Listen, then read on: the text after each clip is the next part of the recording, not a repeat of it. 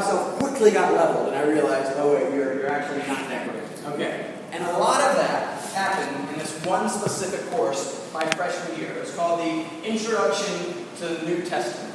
That sounds pretty great, right? It sounds like a pretty encouraging class, right? All right, the problem is, at the school that I was attending, the guy who taught this course was named Bart Ehrman. All right, has anyone heard of Bart Ehrman? All right, he's pretty infamous in New Testament circles. All right, so this guy's not a Christian, but he's kind of one of the most famous scholars of the New Testament. All right, this is one of the guys that writes all the books that everybody reads, and this guy's pretty infamous for thinking that everything we believe is absolutely ridiculous. All right, so this guy has this course, and he has it for the almost express intent of bringing in nice, young, fresh Christians freshman year, and then trying to decimate everything that they believe by berating them for a whole semester and telling them how dumb they are. All right? So this class, this is what I first stepped into my freshman year. Ehrman tells this tragic tale about how he was, grew up a Christian. He went to seminary and he was a Baptist youth pastor. And then one day he realized, according to him, that, the Bible had all these mistakes in it, he says. And so he realized that it couldn't be true. And so he fell away and it made it his lifelong goal to discredit everything that the New Testament teaches. So he wrote this course and he got pretty famous doing this. And he thinks, basically, the course is saying that all of this New Testament Christianity stuff that we believe is this fabricated mythology that the church kind of developed over time that never actually really happened and that no one back there actually believed. All right, so he spends all this time and all this effort trying to convince me that I'm an idiot. All right, and he's written his books. His books are titled, one's titled Misquoting Jesus, which is about how, nothing in the Bible is stuff that Jesus actually said. He wrote one called Jesus Interrupted, which says, he existed, he said some stuff, but all the apostles came back afterwards and made up all this stuff and attributed it to Jesus. One is called Forged, which is all about how they didn't actually write the books that they claimed to write. And then one, this is the best title, it's called The Orthodox Corruption of Scripture. All right, this whole book is about how, all these guys that are trying to make this power play, they changed and wrote the New Testament themselves so that they could get in power and be all important. But anyways, this is this class. And he's this famous professor, and I eagerly signed up, right? I was a smart young Christian. I was going to go take this new course and fight the evil Bart Ehrman and convince him of his faith. And I wasn't the only one that had this idea. Basically, only Christians take this course, right? So you've got about a 400 or 500 person class, and at least 3/4 or more are all Christians. They all come into this class, and it's probably the most famous class at school.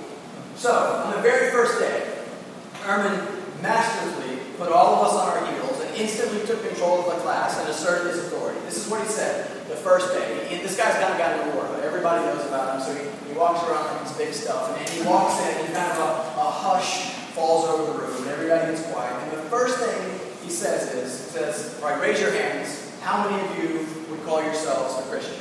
All right, I put my hand up, I look around. Basically, everyone in the class has their hands up, because we're all there to do the same thing. We're gonna challenge, we're gonna take on Bart. So he said, all right, put your hands up. And he says, the very next question, he follows it up, he says, how many of you, honestly, tell me the truth, how many of you, honestly, have read the entire Bible, cover to cover? All right, listen, I was an 18-year-old kid, all right? Who in high school reads Numbers and Leviticus and some of the Chronicles books? So I sheepishly kept my hand down, kind of had my head down, I was a little embarrassed, and I looked up. There were about 10 or 15 hands up in the entire room. Everybody was doing the exact same thing that I was doing. They had their eyes down, they were embarrassed. They knew they had been busted. Ehrman had made his point. He didn't need to say anything else. But he did take advantage and said a little bit more right there. He said, all right, look. And he drilled it into our heads that he didn't believe any of this stuff, right? That he had read the Bible cover to cover dozens and dozens and dozens of times. He had read it constantly. And we here are claiming to be Christians. We're claiming to believe that the Bible is the inspired, inerrant Word of God, that we can't even find the time in our 18 years of life to read the whole thing. Man, talk about conviction, right? It's convicting when your pastor or your friend kind of brings something like this to you. But when this guy who thinks you're an idiot and is calling everything you believe into question convicts you like this, it is very, very troubling. And so Ehrman then spent the rest of the course pointing out constantly how we prove that we don't actually really believe what we say we believe by not devoting our time to reading the Word and studying Scripture and studying theology. And his point, I think, was brilliant. All right, he illustrates well one of the major problems what I think is in the evangelical church today. There are tons of Christians. They're everywhere. Listen, we come from the South, and everyone in the South is a Christian, right? You're just born a Christian in the South. So everyone calls them a Christian. But the problem is we have all these Christians, but sadly, few of them actually know anything about God. Few of them actually know anything about the Bible or about theology or about church history. And I would venture to guess that many Christian Americans know much more about movies and sports and music and things like that than they do about the Bible and about theology. And I'm the first to confess that I sure knew a lot more about those things than I knew about the Bible. So listen, I'm not going to ask you to raise your hands, but I want you to take a bit of a mental inventory here. I had a professor do this to me once also. The point of this exercise isn't to make you feel guilty or miserable, but you can't fix a problem without recognizing that there is a problem first. So, a few questions just to think about in your own mind. Have you read the whole Bible? Second question. Could you explain the general storyline of the entire book, cover to cover? Can you recite the 66 books of the Bible from memory? Do you know the Ten Commandments? Do you know them in their correct order? Do you know the two places where the Ten Commandments are found in Scripture? Do you know where the Sermon on the Mount is found? Can you explain some of the basics of the faith? Can you explain the Trinity? Hopefully after today, you can kind of explain the Trinity if you were listening. Can you explain the gospel? Can you explain the incarnation? All I'm trying to do, and all these professors are trying to do, is kind of make the point that it is all too common today for Christians to know very little about what we believe. Listen, if we're going to claim that the book, this Bible, is the inspired Word of God, and that it is the only way to know about God and to find a relationship with God and to be reconciled to Jesus Christ, then it's pretty important that we know something about what we believe, right? If this has the answers, if this is the thing that God works to bring eternal life, then we should know what this book is about. When I was in seminary, a few years after college, I waited tables at a little diner down there in Durham, North Carolina. And it had this little bar, and it opened up really early so I could go work kind of the morning shift and then go to seminary. And people would come sit at the bar, eat their eggs and waffles, and it provided me a lot of time to just kind of sit and talk to the people while they were eating. They got to talk a lot about, the Bible and about God and things like that. And there was one guy, particularly, that I struck up a relationship with, and his name was Bob. And he'd been a Jehovah's Witness, pretty big time in the ranks of, I don't know how they work in Jehovah's Witnesses, but he had been one for about 30 years. And this guy was actually pretty impressive. I was embarrassingly, he knew more Greek than I did. He could quote Scripture in circles around me. And one of the constant complaints that he had about Christians was that he would go talk with Christians and find that they absolutely knew nothing about the Bible, that they claimed told them about salvation and about their God. And every time we would talk, he would come back out and be like, you Christians, you guys, no one knows anything about what they claim to believe. And sadly, this guy is as off as he is, and he's eternally wrong, I think, because they don't believe in the deity of Jesus Christ. But this guy really knew the Word, and I think he recognized something that was pretty wrong with the church, is that we generally don't know our Bibles, and we generally don't know a whole lot about theology. So that's what we're going to do for the next little while on Sunday nights. We're going to talk about theology, but specifically we're going to talk about historical theology. But like I said, I don't expect everyone to know what those things are. So tonight I'm just going to try to introduce you. I'm going to explain to you what they are, and I'm going to try to convince you that they're interesting and that they're important to your life. So first, we start with theology in general, and then we'll move to historical theology. Now we have to at least acknowledge as we start that I recognize that theology has kind of gotten a bad rap lately. All right, when we think theology, we think of old white guys sitting up in ivory towers.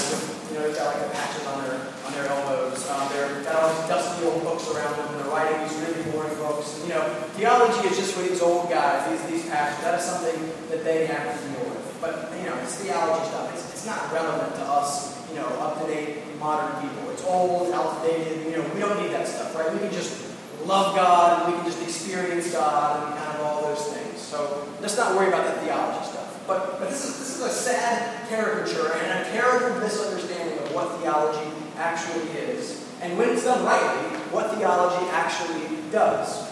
Alright, so theology, what is it? Theology is simply studying who God is and His nature. That's very basically, that's what it is. when we talk about God, we're doing theology. And the word literally means God words. Right? Theos means God, and then logos, theology. Logos means words or discourse or account. So the word literally means God words or God talk. It's discourse about God. But no one uses the word discourse anymore. So it's come to just mean teaching about God or study about God. It generally has been expanded to include everything that we think of when we study the Bible or when we study Christianity. That's what theology is. And doctrine is a word that is pretty much synonymous with theology. And it just means teaching, doctrine does. Listen to just a few verses from Scripture that talk about doctrine. 1 Timothy 6, 2-4 says, "Teach and urge these things. If anyone teaches a different doctrine and does not agree with the sound words of our Lord Jesus Christ and the teaching that accords with godliness, he is puffed up with conceit and understands nothing." Titus 1, 9-11 says, "An elder must hold firm to the trustworthy word as taught, so that he may be able to give instruction in sound doctrine and also to rebuke those who contradict it. There are many who are insubordinate, empty talkers, and deceivers, especially those in the circumcision party. They must be silenced, since they are upsetting whole families by teaching for shameful gain what they ought not to teach." All right, so he's saying they must teach sound doctrine. And then in Titus 2:11, he says it again. He writes to Titus, the pastor, he says, "But as for you, teach with what accords with sound doctrine." All right, so Paul is constantly writing with these young pastors saying, teach sound doctrine. He's saying, teach theology. He's saying, teach right thinking about God. But for some reason, even in spite of all these biblical commands to be concerned with theology and with doctrine, most people have zero interest in it. And, that's something for the pastor to do, right? It doesn't really have anything to do with me and my everyday life. Theology is just the stuff that those intellectuals at the seminaries, that's the stuff they worry about. And this couldn't be more incorrect, because if you think about it, it's actually impossible not to do theology. Right? Think about it. Everyone is always doing theology. Everyone has some sort of opinion about God. Right? And that's theology. That's what it is. When you say something about God, you say, "Oh, I believe God is like this." You're doing theology. Right? And theology matters. Why? Because what we think about God shapes and affects everything about us. What we think about God shapes and affects everything else that we think and we do. It affects every part of our life. So if we get what we think about God wrong, if we get theology wrong, we get everything else wrong as well. So you are a theologian, right? I am a theologian. Every one of us are theologians. We all have opinions and thoughts and beliefs about who God is and what He is like. So you're all theologians. This applies to all of us. And what we think about God shapes everything else that we think and do. But now I still hear some of you. I still hear the complaint. "Oh, but theology is so boring," right? But it doesn't have to be. Remember, studying God is simply learning about God and how to think rightly about Him. Theology is not a bunch of abstract, boring stuff. Theology is about a person. All right? Saying theology is boring is saying like learning about your spouse is boring, right? When you fall in love with your spouse, what do? You spend time with them. You talk with them. You study with them. You want to know more about them so that you can love them more. That's what we're doing when we're doing theology. If you think theology is boring, you're not doing it right? Because theology is about knowing God and knowing God, loving God more. A pastor, Sinclair Ferguson, he says it like this. He says, "Theology proceeds from God, it teaches us about God, and it leads us back to God." And if that's what theology is, then we must do it, because it is how we learn about God, and thus how we learn to love Him more and praise Him more. And that's really what life is all about. So theology is absolutely critical to right living. Right, thinking about God, that's theology. Like I said, we're all theologians. Everyone has some sort of opinion about God. Tim Tebow, he has an opinion about God, right? Oprah, she has all kinds of opinions about all these different gods and all this crazy stuff she believes. Even atheists, like this guy Richard Dawkins, he writes all these books about how God doesn't exist. Even Richard Dawkins is an atheist because he is a theologian, because he has beliefs about the existence or non-existence of God. Everyone is a theologian. But all these people disagree about certain key points about who God is, right? So right theology isn't just any belief about God. That's not the goal here. It's not congratulations, you have thoughts about God, you're a theologian. Good job. No, we want to have right theology. We want to have right thoughts and right belief about God. And that's what the word orthodoxy means. It means right belief or right opinion. So we don't want just any belief about God. We want to have the right belief about God. And our belief about God, right, it must correspond with God's beliefs about himself. All right, and where do we learn about God's beliefs about himself? We learn through the Bible. All right, so our theology has to correspond with the Word. One pastor said it like this: thoughts about God are only right when they square with God's own thoughts about himself. Theology only comes out right when we let God's revealed truth penetrate our minds. Theology begins with listening. It's an attempt to hear the Holy Spirit speaking in Scripture. Right? So that's where the content of our theology comes from. It comes from the Word. It must absolutely start and end with Scripture. It is our source for everything that we believe about God. I have been saying these last 3 Sunday mornings, everything that we do must be rooted in and shaped by God's Word. What we know must come from what He has revealed to us about Himself through His Word. Alright, so theology depends on the Word. Alright, I don't care about if I come up with some creative things about God or you come up with some creative things about God. That doesn't matter. It's got to come from the Word. So that's what theology is. That's where it comes from. But for what purpose? Right? We don't just do theology for the sake of theology. We don't do theology just to know some cool stuff or to sound smarter or to look cool. I don't know why knowing theology would make you look cool. I mean, it has the opposite effect generally. But the point in theology, like we said, is knowing God. All right, the point in theology is worship.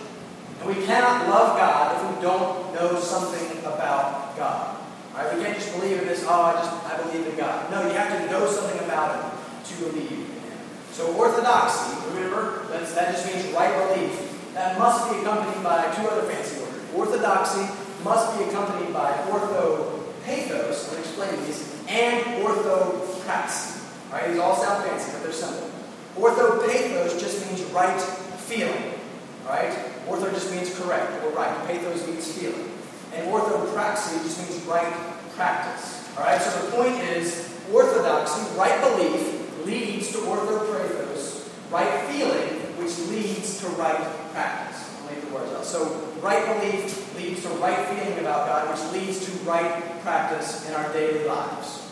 Jan Packer, he says that theology exists for doxology and devotion. That is for the praise of God and the practice of holiness. That's why we do theology. So we can know God better and praise Him better, and so that our lives can be shaped to be more like Christ. That's what we're trying to do here. That's why we do theology. It's not just knowledge for knowledge's sake. It's knowledge to know more about God and to love God more. And that's why you're going to hear me talk about it and emphasize theology so much, because we must think rightly about God. If we're not committed to studying God's Word, if we're not desirous to think about God and read about God and talk about God, then we've misunderstood what this whole Christianity thing is about. Because it's all about Him. It's about a relationship. And we should want to do everything that we can to know Him better. So that's theology in general. But as I said, we're going to talk about a specific branch of theology called historical theology. All right? This merges my 2 favorite subjects. It takes theology and it merges it with history. Right? Doesn't that sound fun? Right? 2 wonderful things that everybody loves merged together: theology and church history. I promise you, I'm going to do everything that I can to keep these things interesting, because this stuff is extremely interesting and extremely important. So what is historical theology? It is simply the study of the interpretation of Scripture and the formulation of doctrine. Remember, doctrine just means teaching or belief. It's the study of the interpretation of Scripture and the formulation of doctrine by the church of the past. Right? It's simply the study of what the church has believed in history. Right? And how what the church has believed has developed and been formulated over time. That's simply what it is. We're looking at what the church has believed in the past. Right? And how that belief has developed and changed.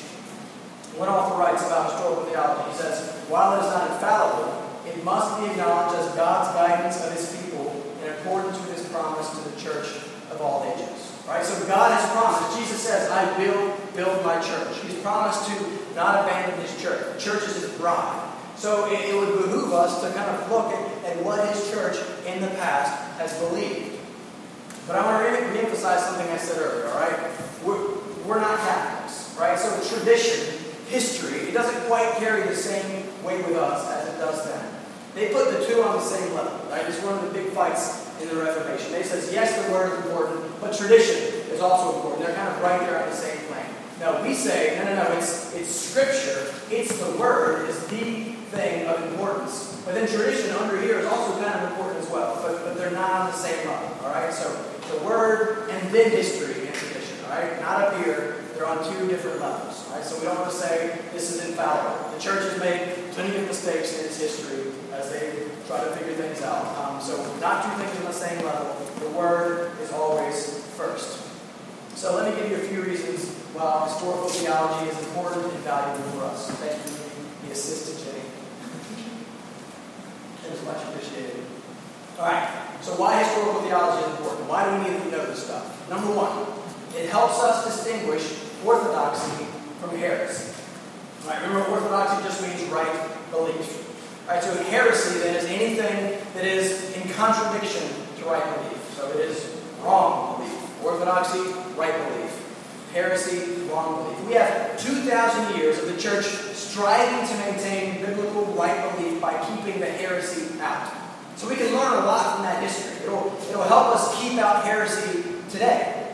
Listen, everything that the church encounters today, the church has already encountered in the past. All right? There's no point in us trying to reinvent the wheel and figure this stuff out. The church has already done it for us. So we have this great resource back here in church history and historical theology where we can look and say, oh, look, the church has already had to deal with this heresy. This is why they did it. This is where they went in Scripture. This is how they showed it wrong. And that's kind of what we can do with historical theology. It helps us keep heresy out. In a related point, historical theology, number two, it provides us with sound biblical interpretations and theological formulations. Same idea. Listen, all of our work has already been done for us. All right, this isn't the year 100 AD where we just got the Bible and we just got all the stuff and we got to figure it out. No, guys have been reading this and writing about this and praying about this for 2,000 years. We should take advantage of their work. We don't need to try to figure it all out ourselves. We can look and see what our brothers and sisters who have come before us have said about theology and about God. These guys have already explained to us the Trinity and the divinity of Jesus and the relationship between the two natures of Christ. And all these things, they've already figured it out for us. So we can kind of cheat. We can use their work. We can copy off their papers a little bit. There's no point in us kind of starting from scratch. All right, number three. We benefit from studying this because it presents us with stellar examples of faith and love and courage and obedience and mercy. When we learn about the great Christians that have gone before us and what they have endured and suffered for the sake of Christ and for our benefit, we're going to be encouraged and strengthened by our brothers and our sisters that have gone before us. Listen, we like to use the word persecution a lot. Like, oh, I got persecuted at work today. Someone called my beliefs into question. Or they said they didn't quite believe what I thought. I'm being persecuted. Listen, guys, we've got it extremely easy. All right, the church throughout history has been actually persecuted and slaughtered and put in slavery and done all these terrible things to them. And these guys have actually gone through these things. They've actually put their lives on the line for their theology. So when we read about those guys, we can be encouraged by these guys. So we look back and we see what they have gone through, and we're encouraged by that. And we're also encouraged that we're not in a similar situation that they're in. We live in a very good, safe time to be a Christian. All right? And that's not been the case kind of throughout the past. Number four, studying historical theology, it protects us against the rampant individualism of our culture and our obsession with newness. All right? Modern Christianity, it's kind of become consumer-based, right? We pick and choose whatever doctrine we like. I kind of like this thing about God. I kind of like this thing about God. That's a little weird. I'm going to leave that aside. So we pick and choose. We're kind of like consumers in a grocery store, kind of constructing and creating our own Christian theology. And studying historical theology reminds us that it's not an individual faith. It's a corporate faith. It's a body. There's the church universal. God has always saved and worked through a people. We are not individuals. We are a community. And plus, we live under the assumption that newer is always better. And listen, when it comes to theology, that is absolutely not the case. All right, here's a hint. If something has popped up in the last 100 or 200 years that no one has ever believed in the rest of the 1,800 years of church history, be careful. All right, newer is not better when it comes to theology. If you're reading and all of a sudden you have this completely new thought about God, oh, no one's ever thought of that, I'm the first one. Be cautious, all right? Listen, we're not that smart. I'm not going to come up with anything new. You're probably not going to come up with anything new. In theology, newer is not better. We have a historic faith. We have 2,000 years of tried and true history that we can look back to and check our beliefs against. Number 5, historical theology encourages us to focus on the essentials of the faith, or what are sometimes called the fundamentals of the faith. There are a number of core truths, right? There's like this basic core that the church has emphasized throughout history and that are central to what we believe. Things like the Trinity and the divinity of Jesus, the inerrancy of Scripture, salvation by grace through faith alone. These are kind of the basic foundation things upon which the gospel rests. These are the core of our faith. Fascination with new truth, right? With this, we have this new obsession or emphasis and attachment to these other minor secondary beliefs that has always in the past produced churches that are not centered on the gospel, that are not unified, and that are not missional. Historical theology helps to remind us to major on the majors and to minor on the minors, to focus on the fundamentals of the faith. And in that sense of the use of the word, I am absolutely a fundamentalist. The term fundamentalist in the past has generally been used to refer to people that affirmed 5 key basic doctrines. It was the inspiration and inerrancy of Scripture, the virgin birth of Jesus, the substitutionary atonement of Christ, the historicity of the resurrection, and the truth of miracles in the Bible. Right? It was kind of those 5 things that people a little bit over 100 years ago said, all right, these are the people, we're going to affirm these 5 things. And if those are the fundamentals, then I am absolutely a fundamentalist. All right? We all believe in those 5 things. I will fight wholeheartedly for each one of those. But the problem is, the term fundamentalism has come to describe something else these days. Right? Modern fundamentalism, as compared to historic fundamentalism, is marked by not being about those 5 core truths, but being militantly obsessed with kind of these other secondary minor doctrines. So in that sense, I'm not a fundamentalist. I am in this sense, but not in that sense. So what's happened today is fundamentalism isn't known about being about these core doctrines, like the gospel or the substitutionary atonement. They set themselves apart. They are known kind of by their beliefs for other things, kind of like King James only, or kind of all these other secondary things that are good and that are important, but aren't the core of our beliefs. So we want to focus on the core basic things. We want to study historical theology to remind us to major on the majors. Guys, we can have disagreements about secondary minor things. Okay, we can disagree on certain things here and there. But it's this core basic thing that defines Christianity that we cannot disagree on. We have to get the gospel right. We have to get the nature of God right. We have to get the person and the work of Jesus Christ. That's what we want to be about. We want to be known for our obsession with the gospel. We don't want to be known about being people that are obsessed and concerned with all these secondary minor things. All right, so let's focus on the major doctrines. Number 6, historical theology should give us hope and encourage us because through it we can be assured that Jesus is fulfilling His promise to build His church. I think this is particularly relevant to us today as we kind of look around and what do we see? We see our culture starting to become less and less influenced by Christianity. And sometimes we freak out about that, right? Like, oh, we're a Christian nation, we just need to get back to our roots, right? Then everything will be okay. And all that is great, but honestly, it's probably not going to happen. By studying historical theology and looking at the many periods of persecution and uncertainty and difficulty that the church has faced, we can be encouraged that God is not going to abandon His church. Right? It doesn't matter if this country becomes the most unchristian country in the world, because God is not going to abandon the church. Right? In much more difficult times than we have faced now, God has always been faithful. He has always built His church. He has always strengthened His church and preserved His church. And He will continue to do so today.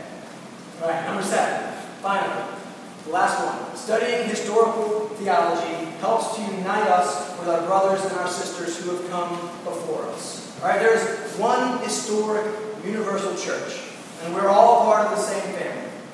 Don't you like knowing something about your own personal family history, right? You like to be able to look back and say, my ancestors, they came from here, and these are my great-great-grandparents, and this is kind of some of our history.